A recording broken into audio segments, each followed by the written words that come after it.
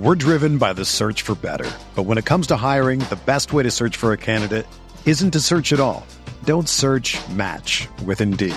Indeed is your matching and hiring platform with over 350 million global monthly visitors, according to Indeed data, and a matching engine that helps you find quality candidates fast. Ditch the busy work. Use Indeed for scheduling, screening, and messaging so you can connect with candidates faster. Leveraging over 140 million qualifications and preferences every day, Indeed's matching engine is constantly learning from your preferences, so the more you use Indeed, the better it gets.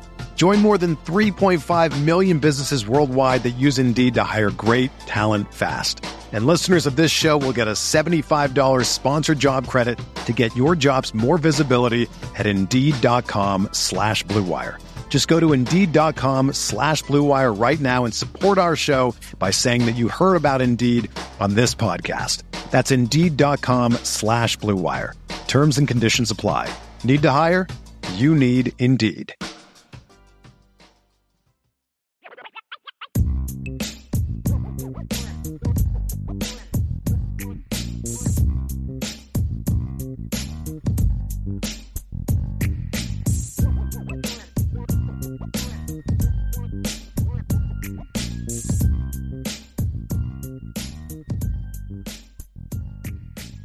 Welcome, Irish Breakdown listeners. This is the Notre Dame Recruiting Hour coming to you live on a Monday with my man Sean Davis, recruiting analyst here at irishbreakdown.com. Of course, I am Ryan Roberts, the director of recruiting here on the site. I want to thank everybody for joining us today. We have a really fun show.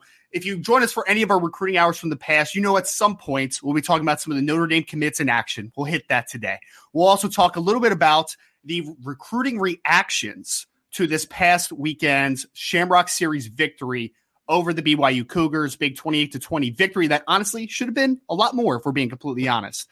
And of course, we'll also preview a little bit Stanford this weekend. Big home game. The recruiting list is beginning to expand. You should expect guys on campus like Jeremiah Love, 2023 running back, Brandon Hillman, 2023 athlete out of the state of Virginia, Ryan Wingo, 2024 five-star wide receiver out of the St. Louis area, is also going to be in attendance. So we have a star-studded show for you today.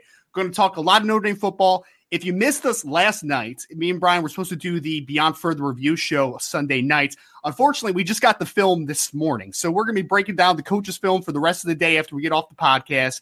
And me and Brian Driscoll will be live tonight around 7 or 8 o'clock. I forget which one it is, but that's why you should keep it kind of your eyes peeled to us on Twitter. Also sign up at boards.irishbreakdown.com. If you want to follow along with we had our initial reactions after the game, Sean, but now we're going to give a little more in-depth. Offensively, defensively, what are some of the things we saw? And then we're going to move, starting tomorrow, onto the Stanford Cardinal, which will be a big game. We're driven by the search for better. But when it comes to hiring, the best way to search for a candidate isn't to search at all. Don't search, match with Indeed. Indeed is your matching and hiring platform with over 350 million global monthly visitors, according to Indeed data, and a matching engine that helps you find quality candidates fast. Ditch the busy work. Use Indeed for scheduling, screening, and messaging so you can connect with candidates faster. Leveraging over 140 million qualifications and preferences every day, Indeed's matching engine is constantly learning from your preferences, so the more you use Indeed, the better it gets. Join more than 3.5 million businesses worldwide that use Indeed to hire great talent fast. And listeners of this show will get a $75 sponsored job credit to get your jobs more visibility at Indeed.com/Blue Wire. Just go to Indeed.com/Blue Wire right now and support our show by saying that you heard about Indeed on this podcast. That's Indeed.com/Blue Wire. Terms and conditions apply. Need to hire? You need Indeed. If you love drinking coffee every morning, you have to check out Trade Coffee. Trade makes it super easy to get the best coffee delivered fresh from the finest local roasters around the country. Trade Coffee is a coffee subscription service that makes it so simple for you to discover new coffees and make your best cup of coffee at home every day. No fancy equipment required. Trade partners with the nation's top-rated independent roasters to send you coffee that they know you'll love, fresh to your home and on your preferred schedule. And you get to support small local businesses, which is a win-win. Whether you already know what you like or are new to specialty coffee and need some help, Trade makes it easy and convenient to discover new coffees. They'll send you ground coffee or whole beans for however you make coffee at home. My wife likes a dark roast with full flavor, and every brand we've tried has lived up to the billing. Whether it's the Big City Blend from Joe's Coffee, the Black Velvet from Atomic Coffee Roasters, or the Holmes Blend from Sparrows, every cup has not only had a pleasing aroma while brewing, but also a rich, full taste. So whether you're just getting started or a coffee aficionado looking to discover something new, Trade guarantees you'll love your first bag or they'll send you a new one for free. Upgrade your coffee today with Trade Coffee and let them take the guesswork out of finding your perfect cup. Right now, Trade is offering our listeners a total of $30 off your subscription plus free shipping at drinktrade.com/Irish. That's drinktrade.com/Irish for $30 off your subscription to the best coffees in the country. That's drinktrade.com/Irish. If you all have looked at the title of today's show, we have a very special guest on today, Sean. This is a really fun one, man, because I had the opportunity to talk a little bit over Twitter to Bertrand Berry a couple days ago, man. And I was honestly, like, we were just talking before the show a little bit. I felt like I was a kid in the candy store for a second, man, because I'm like, I remember Bertrand, like 14 and a half sacks, I think, in 2004 for the Arizona Cardinals. I remember him as just this phenomenal player. And of course, he was, at the tail end of the Lou Holtz era as well. So he experienced the best of Notre Dame football. He experienced a long, great 12-year career in the NFL. And I'm just excited to get him on, man. We're going to talk. So this is kind of what we're doing here, right? I'm starting a series that's called Recruits of the Past, where I'm going to kind of talk about some of past Notre Dame legends and greats, talk to them about their recruiting process, what it was like for them, visit structures, who they were interested in, why it was Notre Dame, all that good stuff. And we're going to kind of compare and contrast it to what it was then to what it's like now, because we know the recruiting world has seriously changed over the last couple of years, specifically, especially. So going to get Bertrand's perspective, going to kind of talk about how it compares to today, how it's a lot different than today. And of course, we're coming off a big victory. So I might start us off by just talking Notre Dame football here for a couple of seconds. So what a welcome to Notre Dame and IB Nation, Mr. Bertrand Berry, again, 12-year NFL veteran, Pro Bowler for the Arizona Cardinals. Bertrand, again, man, and Notre Dame legend. Can't forget that. You're on a Notre Dame channel. Appreciate you, brother, for coming on today. We're really excited to have you. I appreciate you guys having me, man. This is fun. Yeah. Oh, man. So every Notre Dame fan, if you remember Bertrand, start throwing it in the chat. Hit that like button. Obviously, great player from 1993 to 1996 for Notre Dame. You were obviously then drafted in the third round by the Indianapolis Colts, and you spent, again, 12 years in the NFL, Bertrand. So I guess my first and foremost conversation, man, is before we get into the recruiting background and all that good stuff from back in the day, talk to me a little bit about the state of Notre Dame football right now, man. I know before we started, you were talking about, big victory over BYU, Marcus Freeman's first win over a ranked opponent during his tenure so far. Just how excited are you for this next era of Notre Dame football? I'm extremely excited, and I look at what he's able to do, and Coach Freeman is a very unique type of coach in that we hadn't seen a coach like that at Notre Dame, a guy that's young, a guy that's energetic, and a guy that brings a lot of enthusiasm that can really relate to the players because he's a lot closer to them in age-wise. So I think for the players that are coming in, they see Coach Freeman, and they say to themselves, okay, this is a guy that's a lot like me. He kind of likes some of the things that I like. Yes, he's older, but he's still young enough to be able to relate to how I talk, how I wear my clothes. And he was a player in college, so he understands the grind that it is to be a student athlete, if you will. I say that loosely these days, but the fact that he has worn those shoes that the current players wear now, I think that goes a long way in their interest in playing for Marcus Freeman. Oh, absolutely. I think that's really well said. I mean, the relatability, kind of the aura that Coach Freeman has around him, it's just such an attractive viewpoint right now, which I'm excited to see how it continues to trend. Because like we said, we just got the first ranked win under the Marcus Freeman era. Exciting times, obviously, Bertrand. But I want to take you back now to the to recruiting background a little bit, man. I know you're a Texas guy originally. So for people that don't know, that didn't follow you maybe or didn't see you play at Notre Dame, I think you played like almost exclusively linebacker, right? Like you weren't really an edge guy on the college level. And then obviously you transitioned to a great defensive end during your career in the NFL. So can you talk to me, Bertrand, just I guess briefly, man, because I'm really interested to hear your viewpoint of your recruiting process specifically. What was it like coming out of high school back then? How chaotic was it? And maybe just a little bit of some of the other teams aside from Notre Dame that were coming after you hard.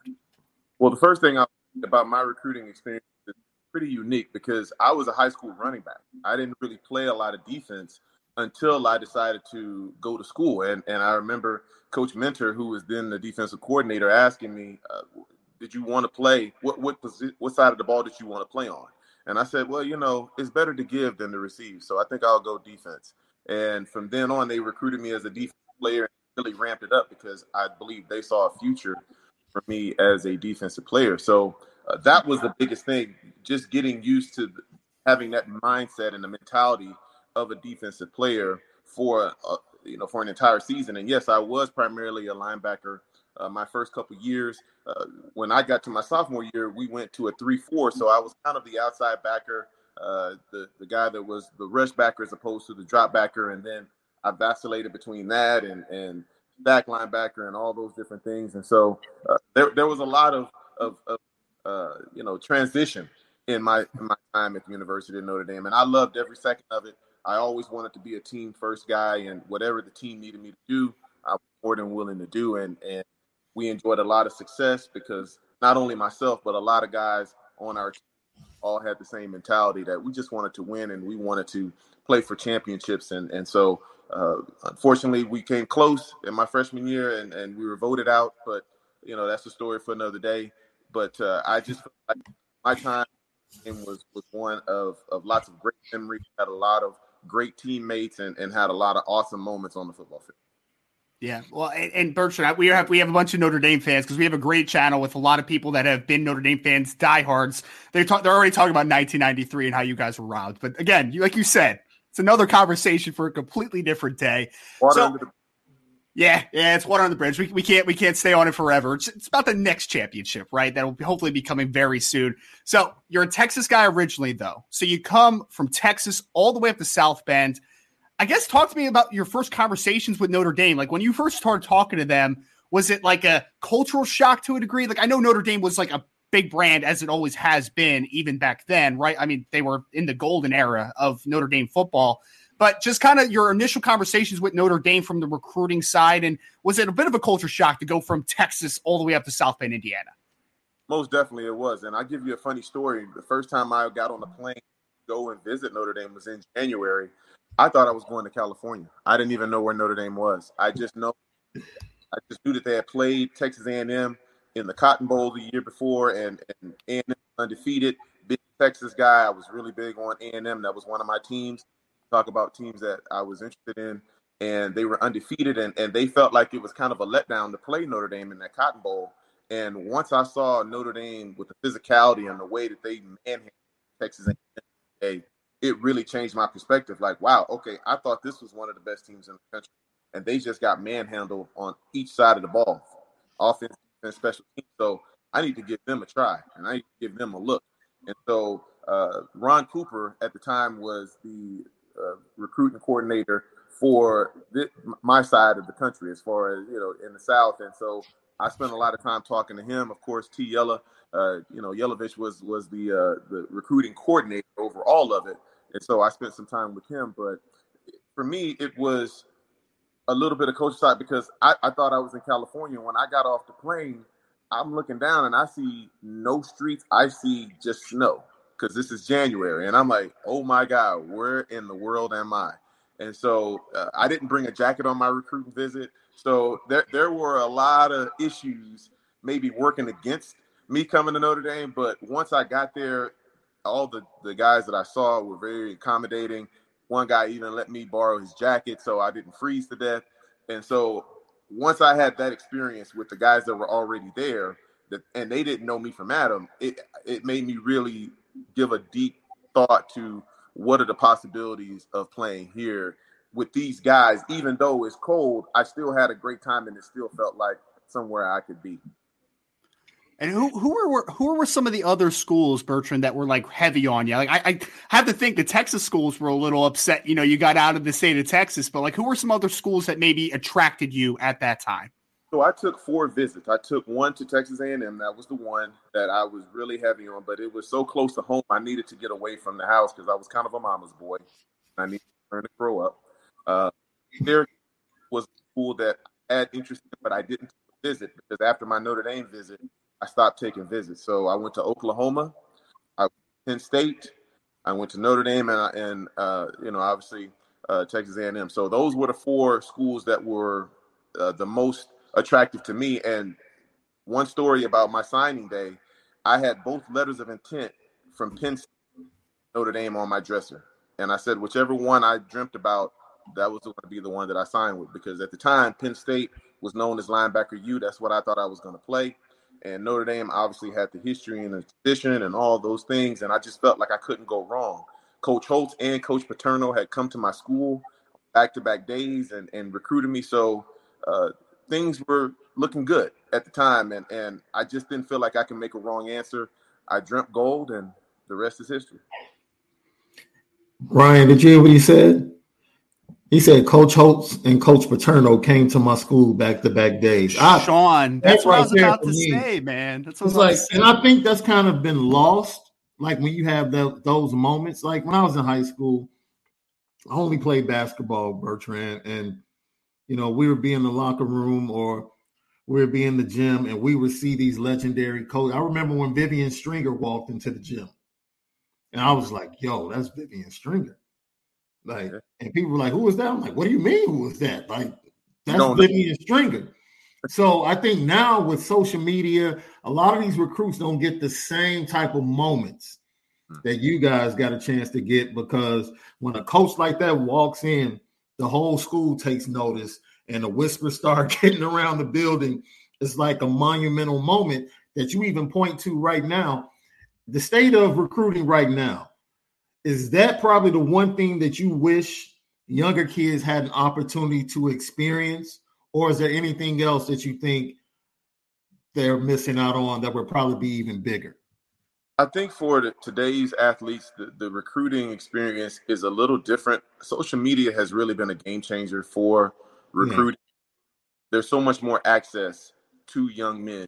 And I don't know if it's all positive. I don't know how to gauge that, because you have to be in those young people's shoes. I know for myself, having that much stimulation as far as social media when I was 16, 17 years old, it would have been too much for me. I don't think I would have handled it very well. And my mother being a teacher, she definitely would have reined me in as far as the exposure that I would have received. And so I remember getting calls at 9 o'clock, and my mother was like, there will be no calls to this house after 9 o'clock. And so if she was like that about phone calls, I can only imagine what she would have been like with DMs and direct messages and text and all that kind of stuff. So today's athlete has a lot more on their plate to deal with. And I just think sometimes when you hear about these, I'm so blessed to receive the offer from this school and that school, I think people need to realize that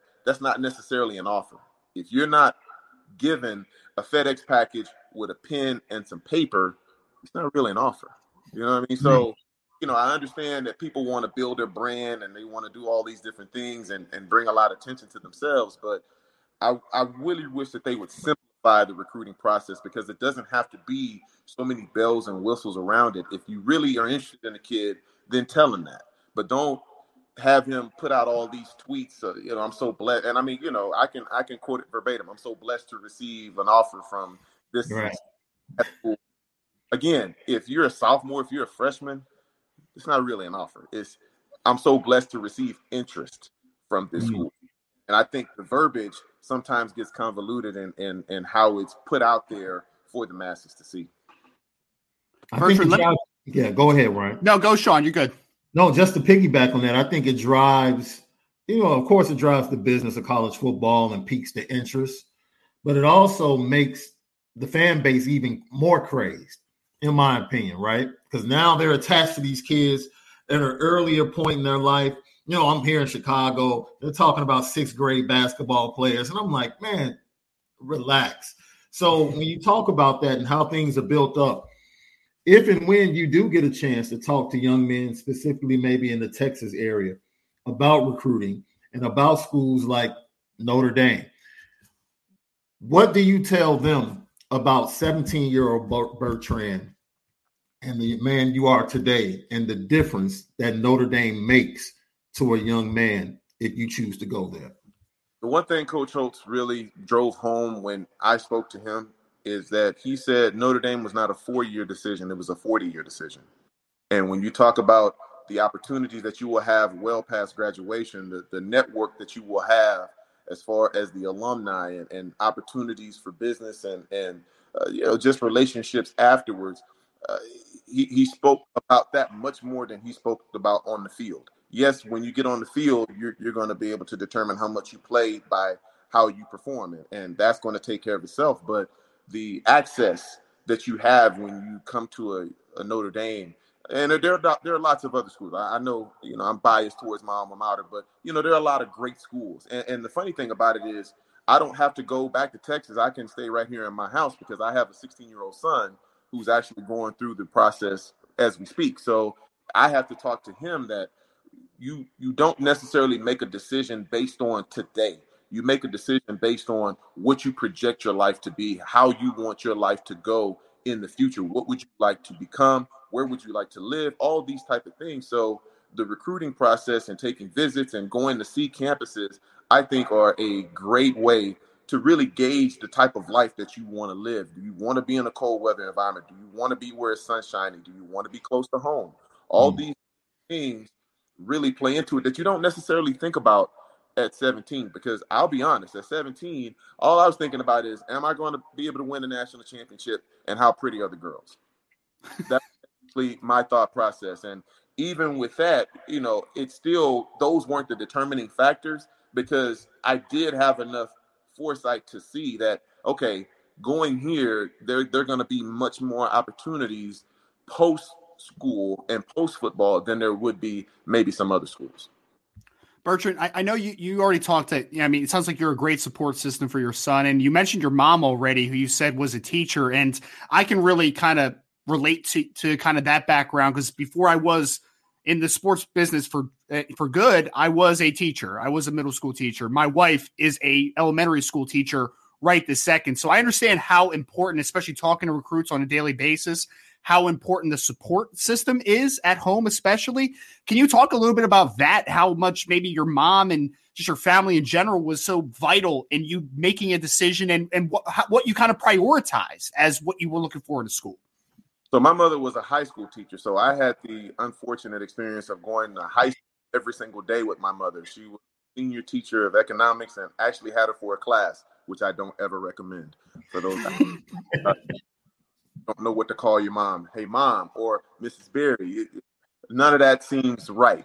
So I don't recommend it. But the thing that I will always be grateful for my mother's perspective is that she allowed me to make the decision, because she understood that this was going to be the first real big decision that I was going to have to make as a quote unquote young adult that was going to really affect my life going forward. And yeah, she would have loved for me to have stayed close to home and been around her and all those type of things, because for her, me and my brother were her whole world. And I could appreciate that as a father. Now, you want to always have the opportunity to reach out and touch your children.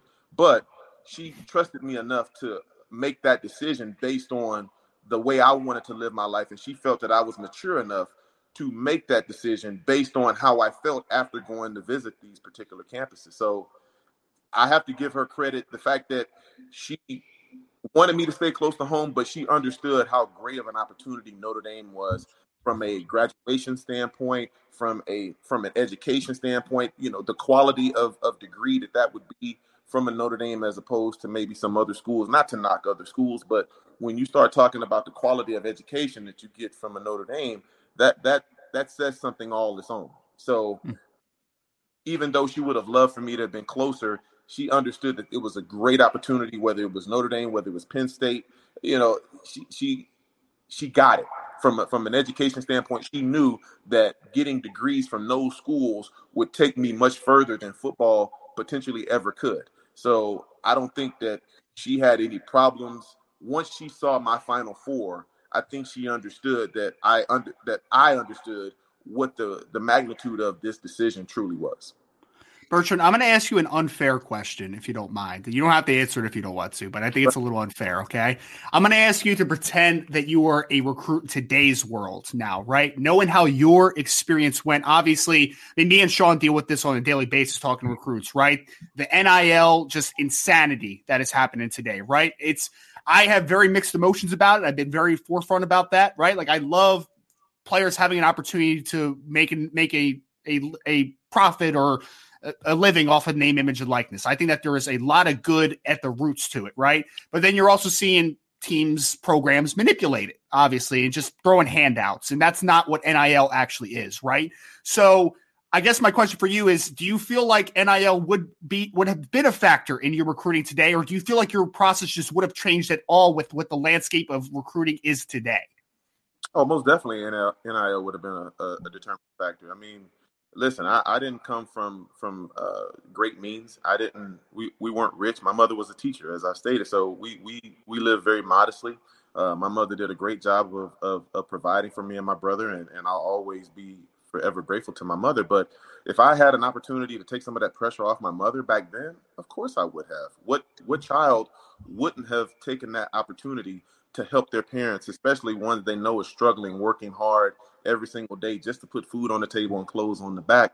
Yeah, I would have done anything I could have to help my mother because I love my mother. And I think it's reciprocated. She would have done anything for me. I would have done anything for her. And so had that part been an issue as far as where I wanted to go, yeah, money would have definitely swayed my opinion because it would have provided something immediately beneficial to my overall family situation. And I think sometimes people get caught up in the, oh, well, you're getting a degree and they're paying for your education and that's enough. Well, there is no price limit on my name and my likeness. That to me, however much I can generate from myself, I should be entitled to 100% of that because that's my name, that's my likeness, that's my image. I've had that likeness all my life. This particular school hadn't had my image and my name all their life. So why should they get a part of any of that when I'm the one that it's my personality that's going out there to sell? It's my name that is being put out there and ballyhooed around and about. And so, however much money you can get from name, image, and likeness, absolutely go for it. Now, when you start talking about getting paid to play, that's something entirely different. But if I have a relationship with different entities around the city where my school is and they like me and I have enough of a personality, well, that's more power to me. And if I have a teammate that's a funny guy and also makes a lot of plays on Saturdays and he has an opportunity to make more money than the rest of us, how can I be mad at that? That's him and his situation. He's doing his thing. So to think that it's going to be fair, when you talk about money, nothing is ever going to be fair. And you're never going to have a blanket situation across the board where everybody is going to get the same thing. That's never going to happen. It doesn't happen in the real world. It doesn't happen past college. So why would you think that it would happen in that situation?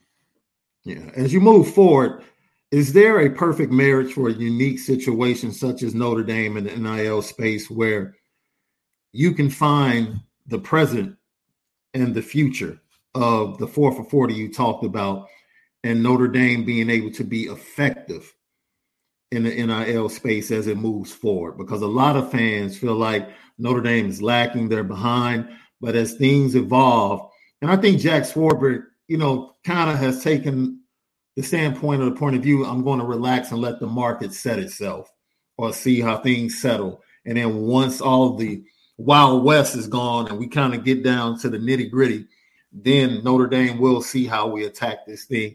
Do you think that's a smart way for him and the university to approach this thing? I don't think he really has a choice because if you look at how big of a brand Notre Dame is not just South Bend, Indiana. Notre Dame, Indiana, or Notre Dame University goes across the globe. You could go anywhere in the world and you can find a Notre Dame. And I know that sounds a little pretentious to say, but I've actually seen it.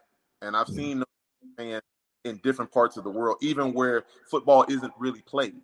So when you start talking about business opportunities, certain brands are going to be bigger than others. That's just, there's nothing you can do about that. I think for Jack, he's done a great job thus far, in my opinion, of really allowing the individuals to kind of take that on themselves and see what they can get. Hey, if you can go get it, more power to you. And know that there's going to be a ton of opportunities for a big-time Notre Dame player. If you're a Michael Mayer, my God. I mean, the of opportunities that will be thrown that young man's way, I can't even begin to think about or imagine. And if you're a quarterback at the University of Notre Dame, the prestige that title holds and the people that will want to be associated with you as the starting quarterback at the University of Notre Dame, man, listen, the sky is the limit. I think that other players are going to have to get their hustle on, but what area of life is that not the case? Some guys have to hustle harder than others. That's just the way it is. And so if you're going to be able to police it and make it streamlined or equal across the board, there's no way. There's no way that that's going to happen. And the sooner the players and the people associated around the program start to really embrace that and really understand that that's a fact, then I think everybody will be much better off. So who was the OG that grabbed Bertrand Berry by his neck collar when he walked in as a freshman and said, yo, you come with me. I'm going to show you what Notre Dame is all about? The one guy that I followed to this day is my big brother, and I will always have love for him, is Bryant Young. Bryant Young, freshman year, and all I had to do was watch him. He didn't have to say much. He wasn't a big speaker. He didn't say a whole lot. I just watched the way that he went about his business on and off the field. You talk about class personified. You talk about a leader in every aspect of the word. We just celebrated going into the Hall of Fame about a few months ago, and I couldn't be happier for an individual because the things that he taught me by not even speaking, just by being who he was, he taught me about how to be a professional, how to be a leader, and how to be the best version of yourself. You don't always have to be a rah-rah guy to be a leader. You don't always have to be the best player. But when you do the things the right way and you are the best player and you do lead by example, that's special. That's rare. You don't find that very often.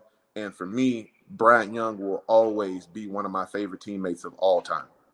Yeah, and I mean, obviously, you played with a lot of great players, obviously, during your time. Bertrand, I know when we talk about the allure of Notre Dame, a lot of what people talk about and recruits talk about is the alumni network, obviously, right? And you're talking about a lifelong friendship that you created during your time at Notre Dame. How real is this, man? Because I know some people will probably be like, oh, is it really legit? How legit is it?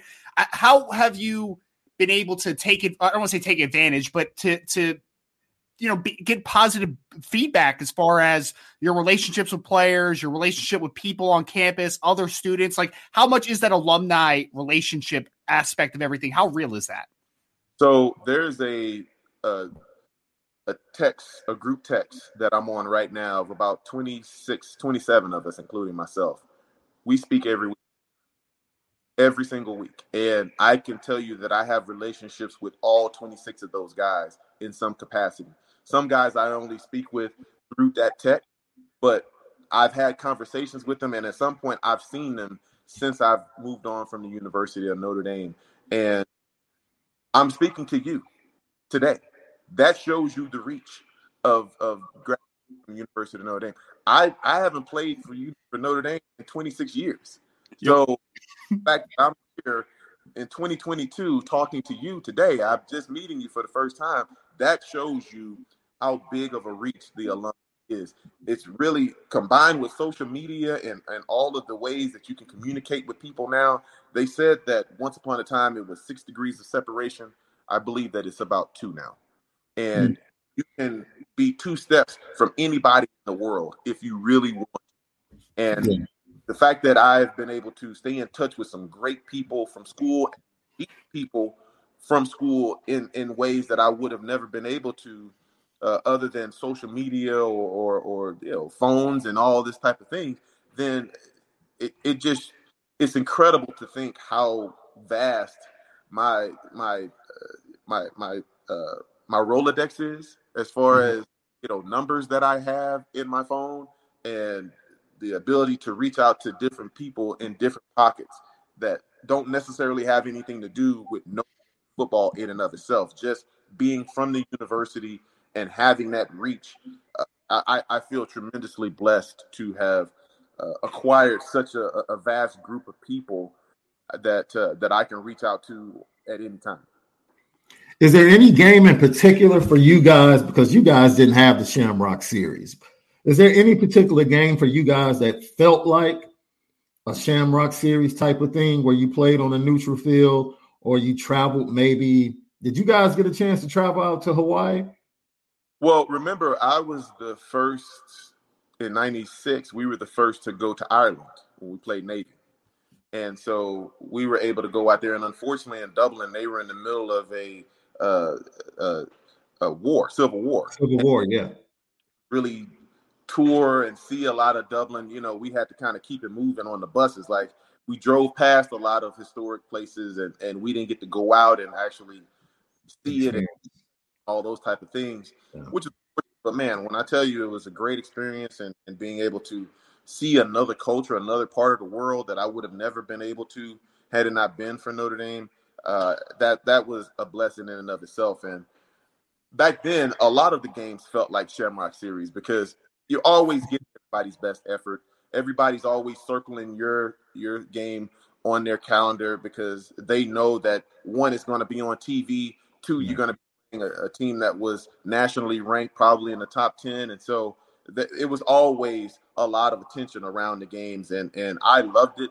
I always loved playing in big moments and having to get up. There was no real homecoming game for us. Even the academy played them. They gave us everything that they wanted, and a couple of times they came close, and Air Force actually got me my senior year. Wow. Well, Bertrand, I'll say this. We're very blessed to have you, and we have a great channel here. Like I said, a lot of great fans in the chat. So I wanted to open this up the last couple minutes that we have you here. Some fans throwing some questions for you, man. So it's going to be directly from the fans of Irish Breakdown. And first question is from Irish Blooded, who wants to know, what was your favorite moment in Notre Dame Stadium? I think this was a great segue with basically what we were just talking about here. 1993, November 13th, we played Florida State in the quote-unquote. I remember the entire week before that game. Usually when you have a game week at home, it starts to become crowded on campus around Thursday.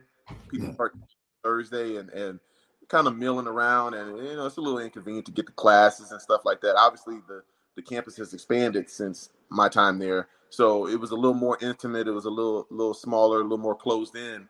But I remember that week, it was wall-to-wall people from Monday to Saturday. And you could not, if you had to go to class, if you tried to go to class, which I actually did, son of a teacher, I actually tried to go to class. You had to leave at least 10, 15 minutes earlier than what you usually did because there were that many people on campus. And I remember the game itself, and when Sean Wooden knocked that ball down and we realized that we had won the game, and they lit up Flanner Hall with the number 1 on top of it, for those special moments, because that was something that you always work for. That's what you went to Notre Dame for, to have that moment where you could say, man, we're the actually best in the country right now. Love it. I love it. So we had a question from Lucas Dezen, who said, Canadian over here, Bertrand, what was your experience with the CFL in Canada? I know you only played a few games, but I'm always curious about how former Notre Dame athletes reflect on their time up in Canada. So my time in Canada, unfortunately, it wasn't a great experience, but I will say I enjoyed my teammates. At the time, I was in between teams in the NFL, and I wanted to keep my film up. I wanted to stay relevant and get some work in. So I decided to go to Canada and play in, I believe that was 2000, with Edmonton. And I had an opportunity to play 2 games there, and my only experience of seeing Montreal was through the CFL. And so Unfortunately, it didn't end the way that I would have liked it to, and there were some things contractually that kind of got sideways, but the place itself was beautiful. I mean, it was a little cold for my liking, but it's beautiful, and the people were very, very nice, and I don't have anything negative to say about Edmonton, Alberta, or Canada, or anything like that. The business side of it was something a little different, but the people in the city, I mean, they treated me very, very well for my brief time there. We had another question. This was from Matt Lee. He said, "Hey Bertrand, what was it like being part of two great rivalry series like Michigan and top rival USC?" Bertrand, this is an interesting question that I definitely want to pull up because I mean Notre Dame doesn't really play Michigan anymore, right? Like it's been a kind of a foregone rivalry, and I mean these are two of the rivalries that I grew up with most, like dearest to my heart kind of thing. So can you just talk about, I guess, a couple of the great rivalries that you all had, that Notre Dame's had historically against Michigan and USC? Michigan and USC, to this day, I hate both those schools. But the funny thing is I have so many friends from both of those schools, and my teammate from my rookie year in the NFL was the now head coach at the University of Michigan. So he was my quarterback. That was my teammate. That's my quarterback, in the words of T.O. So a lot of mixed emotions, and of course Florida State, you got to throw them in there because we played them 3 straight years and obviously had some great battles with them and Coach Bowden and the players. But the USC was something different because there was so much around it. Like the whole week leading up to it, we had to hear that fight song, that fight on from USC, and Coach Holtz was a master motivator. He knew that if he played it every minute of every practice from the start of the week till game day. And by the time we got to game day, we were so sick of that damn song. Every time I heard it, I wanted to go kill somebody.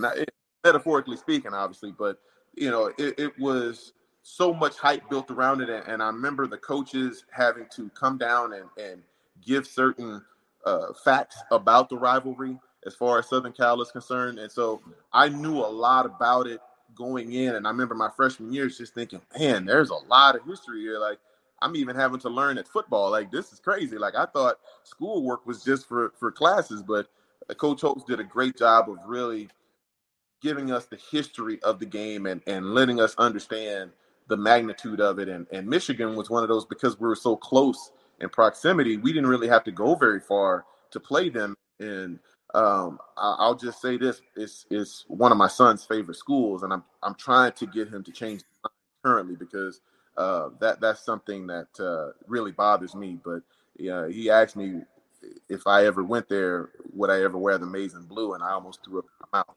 So there's always going to be that rivalry. It was a great game, or great games between myself and those schools, and those are memories that the guys that I'm friends with from those schools, we talk about all the time, lovingly, of course, now, but back then it was a lot of pride in what school you chose to go to. It's my favorite part of college football too, man. Those rivalries, like, they just get you up, no matter how good a team is, no matter how bad a team is, like, those, you just get up for those rivalry games, man, which is just always fun, which surprised me why Oklahoma got killed so badly against Texas this past weekend. But that's another conversation for another day. Moving on to the next question. I think this is a really cool one too, Bertrand, because Irish for Life asks, he wants to know what you're kind of doing today. So Bertrand, what degree did you get while you were at Notre Dame? What do you do today? Have you used your degree in your career? So my degree was in communications and theater. And what I currently do, if you can see my logo right here, I own a business of training defensive linemen one-on-one, and it's called Trains Station, which is a play on my nickname, B-Train. And I've been able to send about 15 guys to college thus far on scholarships, and extremely proud of each of those guys. And working with high school kids here currently in the Valley, it's awesome. And working with some pro guys as well. So I do radio, and I've done radio for years, and that was using my degree. When I got to Denver, I got an opportunity to host a radio show for Mark Schlereth. I don't know if that name rings a bell. Stink was a guy that was a former Bronco and a fellow alum like myself when I played in Denver, and he gave me the opportunity to fill in his show while he would go to ESPN's campus out in Bristol. And so I was able to really start there with radio, and I just fell in love with it. And when I got to Arizona, I did a show while I played. And then afterwards, I had my own show for about 5 years. And now I still do work with the Cardinals. Even yesterday, I do pregame and postgame radio for the Arizona Cardinals. So I'm constantly using my degree. It's something that I was very serious about. I thought I was going to be a lawyer when I first got to school, but it really transitioned into talking into a mic as opposed to talking into a group of 12. So I was still able to use that gift of gab, but I channeled it in a different way. Whether you're a world-class athlete or a podcaster like me, we all understand the importance of mental and physical well-being and proper recovery for top-notch performance. That's why I'm excited that Unified Healing is sponsoring podcasts on the Blue Wire Network. Unified Healing is a new and super innovative global network of wellness centers powered by Energy Enhancement System, or EE System. If you haven't heard of the EE System yet, then you'll want to listen up. This technology promotes wellness, deep relaxation, purification, and rejuvenation. Wherever you are across the globe, access to a center is easy and affordable. Interested in experiencing the EE System technology for yourself? Go to unifiedhealing.com/bluewire to learn more and find a center near you. That's unified, UNIFYD, healing.com/bluewire. No material or testimonials on the Unified Healing website are intended to be viewed as medical advice or a substitute for professional medical advice, diagnosis, or treatment. Always seek the advice of your physician or other qualified healthcare provider with any questions you may have regarding a medical condition or treatment and before undertaking a new healthcare regimen, including EE System. Another day is here, and you're ready for it. What to wear? Check. Breakfast, lunch, and dinner? Check. Planning for what's next and how to save for it? That's where Bank of America can help. For your financial to-dos, Bank of America has experts ready to help get you closer to your goals. Get started at one of our local financial centers or 24/7 in our mobile banking app. Find a location near you at bankofamerica.com/talktous. What would you like the power to do? Mobile banking requires downloading the app and is only available for select devices. Message and data rates may apply. Bank of America NA, member FDIC. So we're going to move on. Only a couple more questions for you, Bertrand. Really appreciate your time again. So Lucas Dezen, who was asking about your CFL experience, also wanted to add in another one, if you don't mind. What's your take on Isaiah Foskey? A little contrast and comparison, if you can. Do you see similarities in your game? So obviously you played more off-ball hybrid. You played on the line a little bit. Isaiah Foskey's kind of that true hand in the dirt. I mean, he plays some drop at times, but can you compare yourself to Isaiah Foskey with how he plays today? Is there any similarities you feel like in your game? Well, there's definitely similarities. I mean, he's a guy that uses his speed and quickness, and I would have loved to have been in his position and put my hand in the ground and do that on a more consistent basis. My senior year, I was able to do that, and I was able to have a pretty good year, 10 sacks and, a few tackles and whatnot. And so I think for him, the fact that he's getting coached the way that he's getting coached now, I think that benefits him in the long term. And I think for myself, the thing that I wish I would have done earlier in my career was embrace putting my hand in the ground. Back in the early 90s, the vogue positions were linebacker because those were guys that were considered the athletes. So I wanted to be one of the best athletes as well as best football players on the field. So I always thought that meant playing behind the line of scrimmage. Well, getting to the NFL and seeing some of the salaries that the guys with the hands on the ground, it changed your mind pretty quick. And for me, I found that was my skill set. Going forward was a lot better than for me going backwards. And I think for Foskey, he's doing a terrific job of using his skill set. I think when you have a player that is used properly and is allowed to do what he really does best, that's when you really get the most out of that particular individual. And I think for him, he's being used in that capacity to his advantage. And I think he's going to have a great career, the rest of his career at Notre Dame. And I think he's got a great shot at playing on Sundays. Absolutely. Bertrand, I probably should have asked you this one earlier. With you being a high school running back and then figuring out the transition to defense when you got to Notre Dame, what was kind of the size coming into college? And because I think at least I saw on Pro Football Reference you were listed with Arizona at like 255-ish. So I was just curious about the maturation of your just physical development. So when I was in high school, I was about 210. And I wasn't the biggest guy. Like I said, I was a running back, so I was predicated on speed and power. And being a track athlete, I liken myself as a pretty good all-around athlete, played basketball as well. That's another thing, too, for these guys that are thinking about going to the next level. Develop other skills. Don't just be a football player, because you can use those other skills that you develop in other sports to help you on the football field. I wouldn't be the player that I was had it not been for basketball and track. So being one sport, it's okay, but it's better when you develop other muscle groups and other skill sets, because then those translate very well to playing in at the sport that you choose. And for me, it was something that I really enjoyed, and making that transition was, I knew I had to put on weight. So my freshman year, I put on at least 10, 15 pounds just by having a different workout regimen, having a different eating regimen. In college, that's where you find your most growth, because everything changes. When you're in high school, you just kind of, you eat what's there.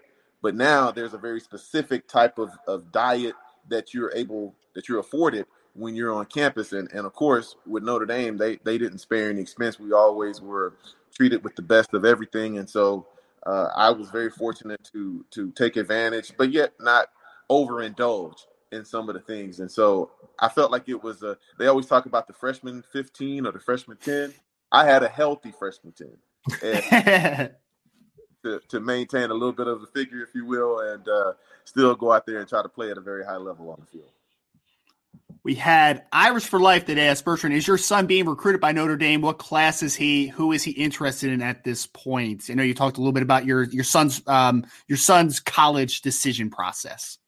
So my son just made the transition to defensive line, working with me. He fought me for years, and he got his first letter from the University of Utah. And no, he's not being currently recruited by Notre Dame. I would love for him to be recruited by Notre Dame, but I don't know if he wants that pressure. And as a father, I understand that. I understand that he doesn't want to have to try to live up to what I did at school. He wants to have his own identity, which is why he didn't play defensive line his first 2 years, playing football in high school. So he's making the transition. He's doing very well. I'm proud of him. I can't wait to see him on the field on Friday. And I really hope that he's good enough to be recruited by him. I think he's a tremendous athlete. He's a better athlete than I was at this stage in his career. And now it's just a matter of honing it and making sure that he's making enough plays to where he can grab the attention of some of the bigger schools, like a Notre Dame, like a Michigan, like a USC, and all those other schools. You're just skipping a few years until he's playing on Sundays. So I like it, man. I love it. We had you got to put it out there. Put it out there in the ether so it comes to fruition. Speak it till it happens, man. I love it. Absolutely. Irish Mojo 25 said, who would you say was the biggest rival you faced when you were at Notre Dame?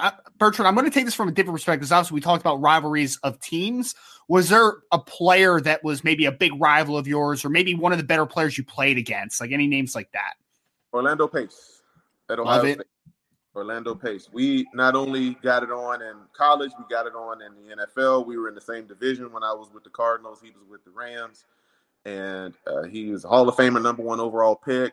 Tremendous amount of respect for Orlando. We were actually briefly teammates. I had spent a camp with the St. Louis Rams when they were in St. Louis, and right after they won the Super Bowl.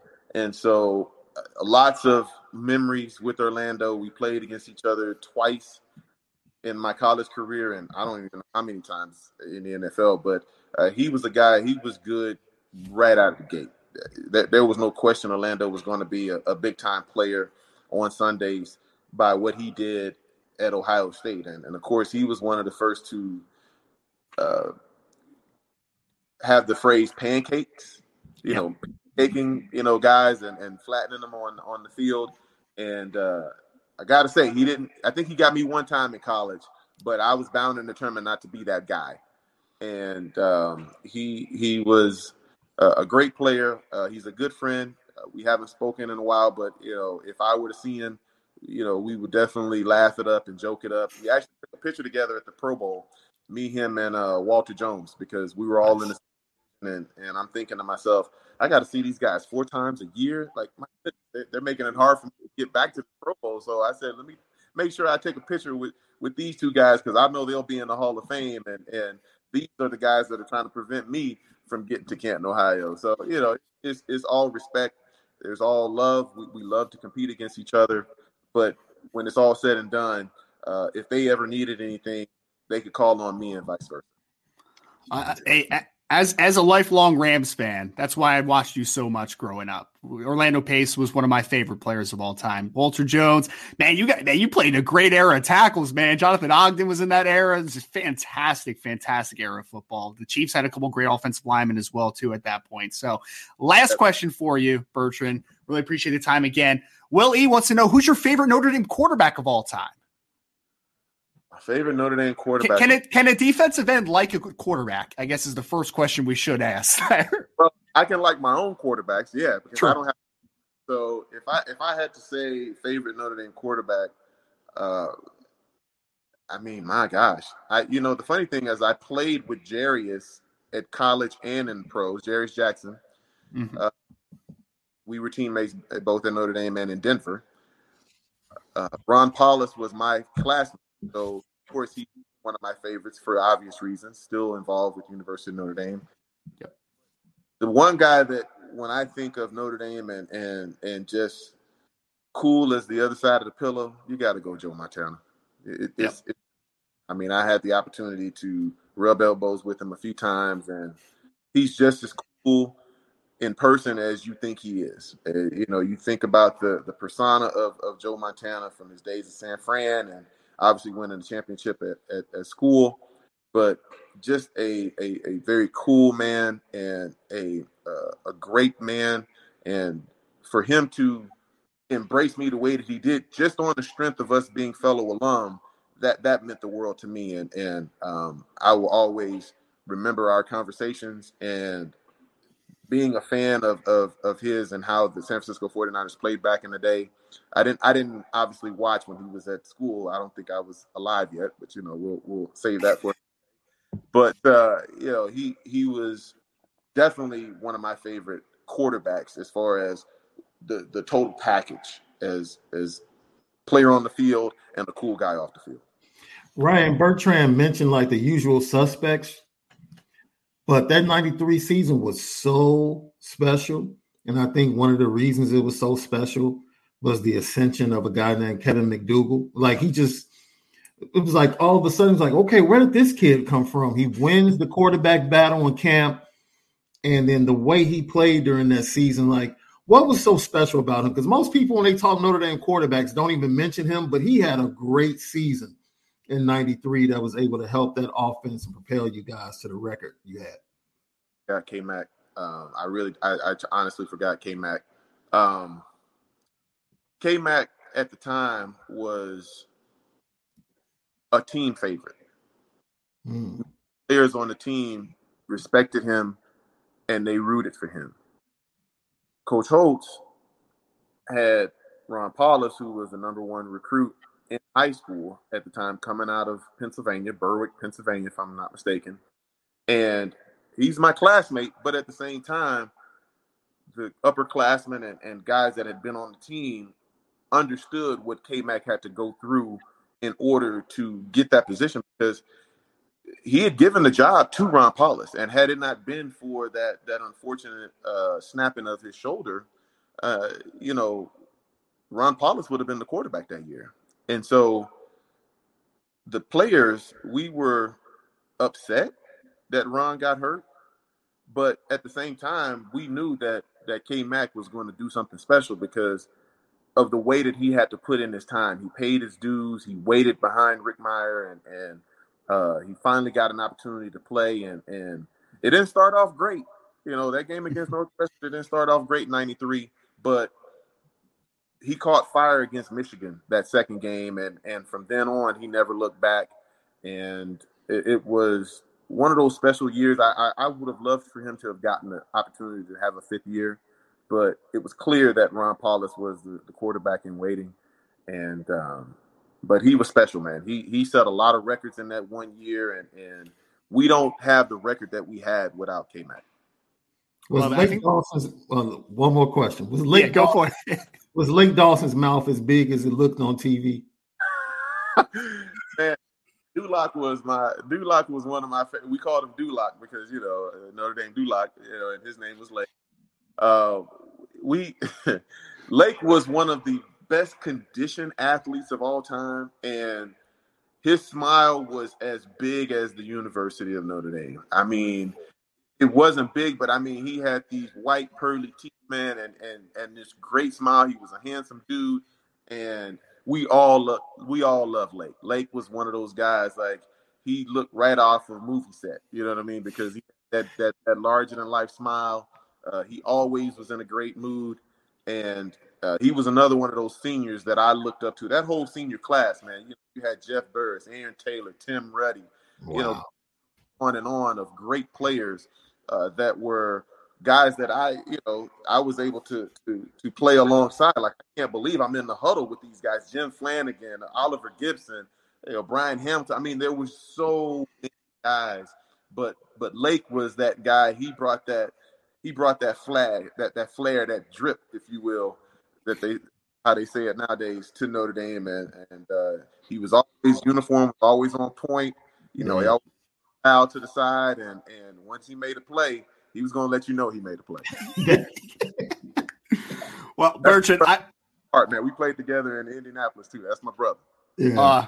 I'd love it. And Bertrand, I feel so bad because I was only going to keep you for half an hour, but this was just such a phenomenal interview. I was like, okay, we're just going to keep going until he tells us he has to leave, I guess. So really appreciate you taking the time again and joined by Bertrand Berry, Notre Dame great, 12-year NFL veteran, Pro Bowler for the Arizona Cardinals. Bertrand, I just want to give you the opportunity, kind of last thing, shout outs to Notre Dame fans. Where can they follow you? What have you been up to? All that good stuff. Just give you a minute to plug.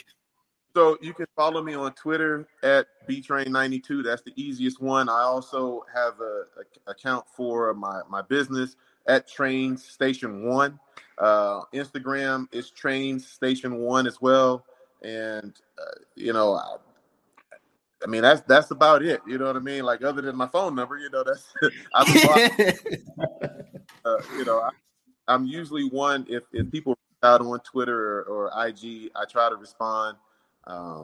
I never try to big time people or think I'm too good to respond. I mean, it takes 2 seconds to respond to somebody. If they've taken the time to want to reach out and communicate, and it's within reason, I mean, hey, if you got something to say, hey, holler at me. We'll figure it out. We'll chop it up for a minute. I love it, brother. Love it. Again, really appreciate you taking the time to join us today, man. This was a fantastic conversation. Thank you so much, genuinely. Appreciate it. Go Irish. Go Irish.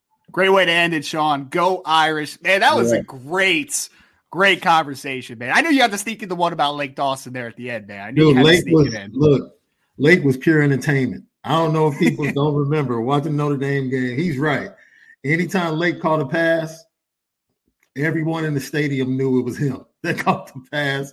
There was no mistaking it. Great interview. Great to see, especially on this weekend with Shamrock Series, where the alumni was so evident. Yes. That was one of the things that I can point out. We never really have a problem with getting in contact with recruits during their visits or when they come to a game day. Yo, my guys that I talked to constantly were hitting me with emojis, Ryan. And that's when I knew, like, okay, this weekend is different. Yes. Right? I'm not getting like full sentences or a paragraph back. I'm getting like an fire emoji. The star eye emoji, the fire emoji. Exactly. It's like, okay, you know what? You're right. I'm tweaking. You're 17. You're in Vegas. You're taking pictures. You're superstars. All of the fans recognize you, which is fantastic for them to experience. Being readily recognized by the Notre Dame fan base, taking pictures, hobnobbing, if you would, with Notre Dame players of the past and access to everything in Allegiant Stadium. Top notch. Fantastic weekend, and thank you to top it off. This was great. When you texted me and told me we were having B-Train on, I was like, oh yeah, this is what's up. This is what's up. Yeah, man. He again, I'm a Rams fan, so I grew up, Sean. He was just a terror, man, for the Cardinals. Like, he just messed this up, man. It was just Because he mentioned Orlando Pace, man, but he gave everyone everything they needed to handle. Again, I think in 2004, I think that was his best season. He went to the Cardinals. I think he had 14 and a half sacks. He was on the Super Bowl team when they went up to down to Raymond James Stadium, and they lost to the Steelers. But it was he was a really good football player, man, just really good. So want to thank again Bertrand Berry for joining us today. I hope everyone enjoyed that conversation as much as I did, right? Yeah. Again, we wanted to keep him for half an hour. I kept him for 50-something minutes. It was a great conversation. We're going to move on to a little more recruiting talk. Great to get his perspective on recruiting, by the way, and kind of comparing and contrasting it a little bit to what recruiting is today. But before we get on to the next segment, if you could share, subscribe to this podcast. If you're listening to us on your favorite podcast platform, 5-star ratings are very much appreciated. If you want to give us a 0-star, then just don't leave it, just go away. Don't do that. All right. And make sure to go follow Bertrand Berry on all his social media accounts. BTrain25, on Twitter is where I follow him. And he followed me back, Sean. It was so cool. So cool.